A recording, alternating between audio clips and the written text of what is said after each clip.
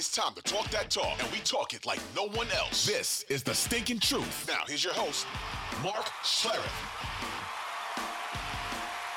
I think it's week 10, right? Yeah, it's week 10. Yeah, week 10.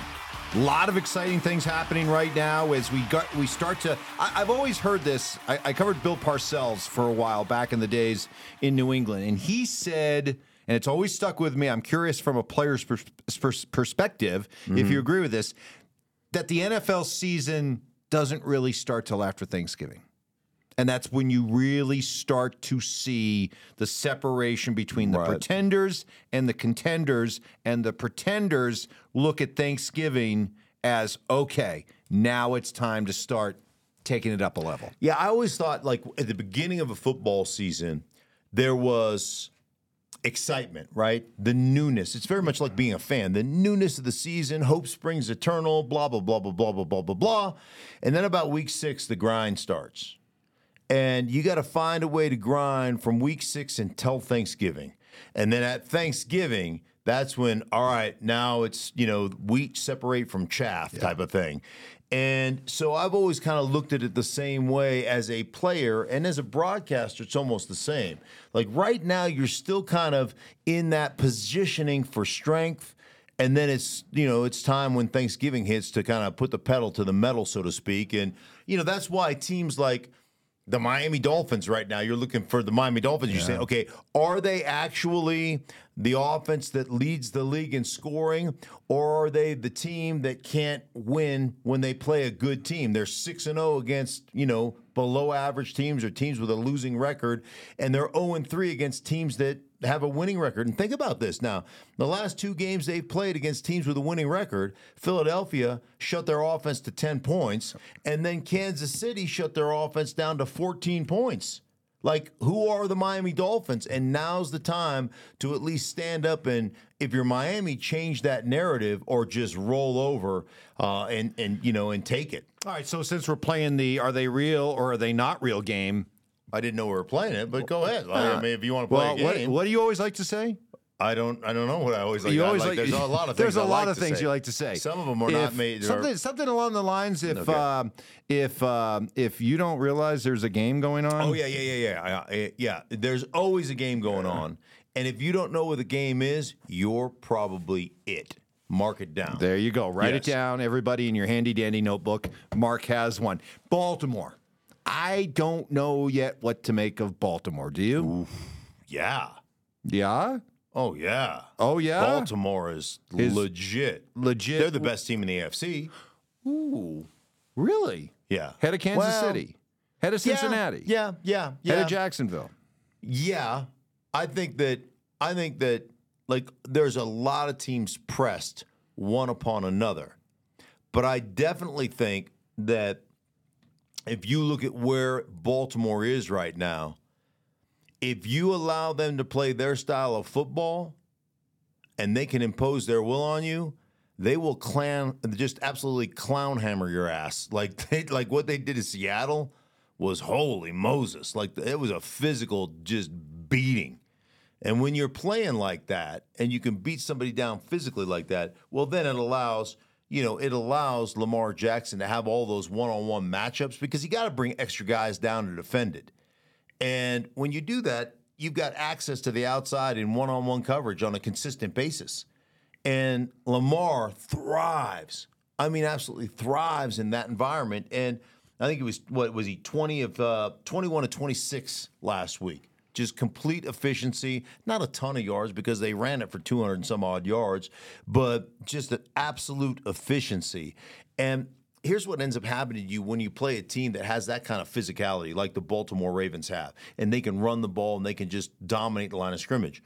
You start to count possessions. So, they get the ball first, they ram it down your throat, they score a touchdown, you counter, you get a 3-and-out, bam, you punt it back to them, they roll back down the football field, maybe they kick a field goal, you're down 10-0, and it's the second quarter, you've had one possession. And now what are you doing on the sideline? We got to shit can everything we thought we were going to do, and now we got to throw it. And now you play right into the Baltimore Ravens' hands.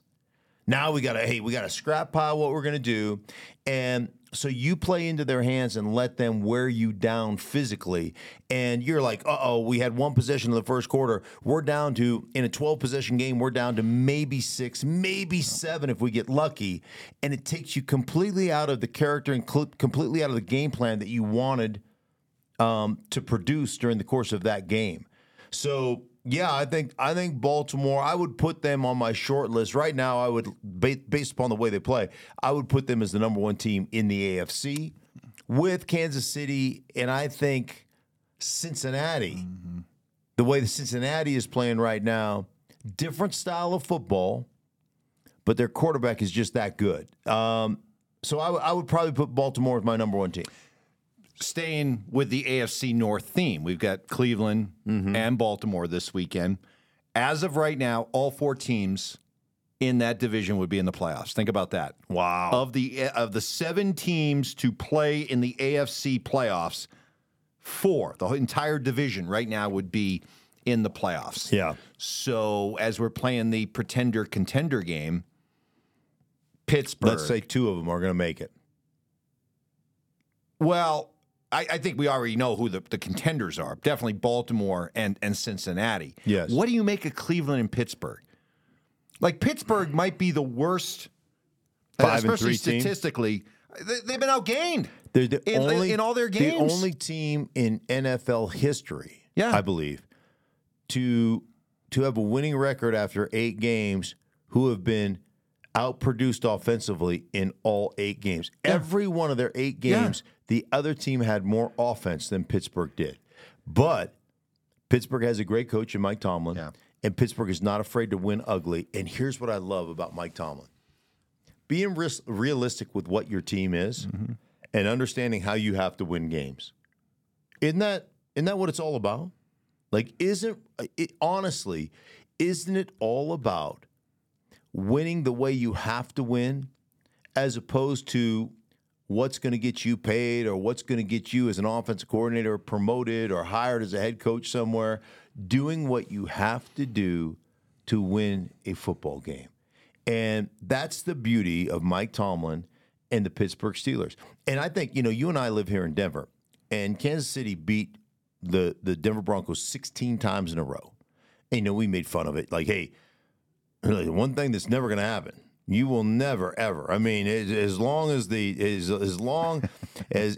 earth still spins on its axis, you will never beat the Denver Broncos 17 times in a row. They're just not going to allow that to happen, ever. It's not going to happen.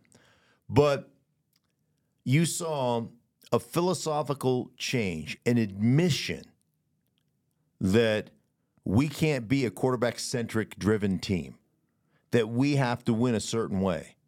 And that was, even though we're only averaging 3-point-whatever yards per carry, 40 carries, 40 attempted runs, 19 attempted passes, more than 19 because he got sacked 6 times, right? So add six to that, so it's 25 attempted passes. But that's the formula.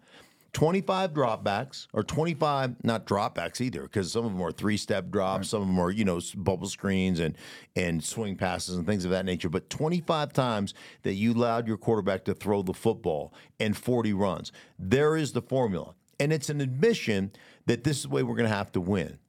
And there's not a lot of teams that want to admit that they're not talented enough to win based on, like, we're going to out-scheme you and we're going to we're just smarter than you and we're going to allow our quarterback to do all these things. It's just going, hey, man, we're not very good there.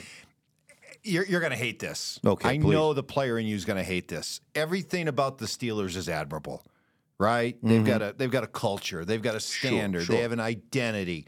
And look at them. Look at the way that they are still finding ways to win football games. And yet, there's a part of me that's like, well, big whoop.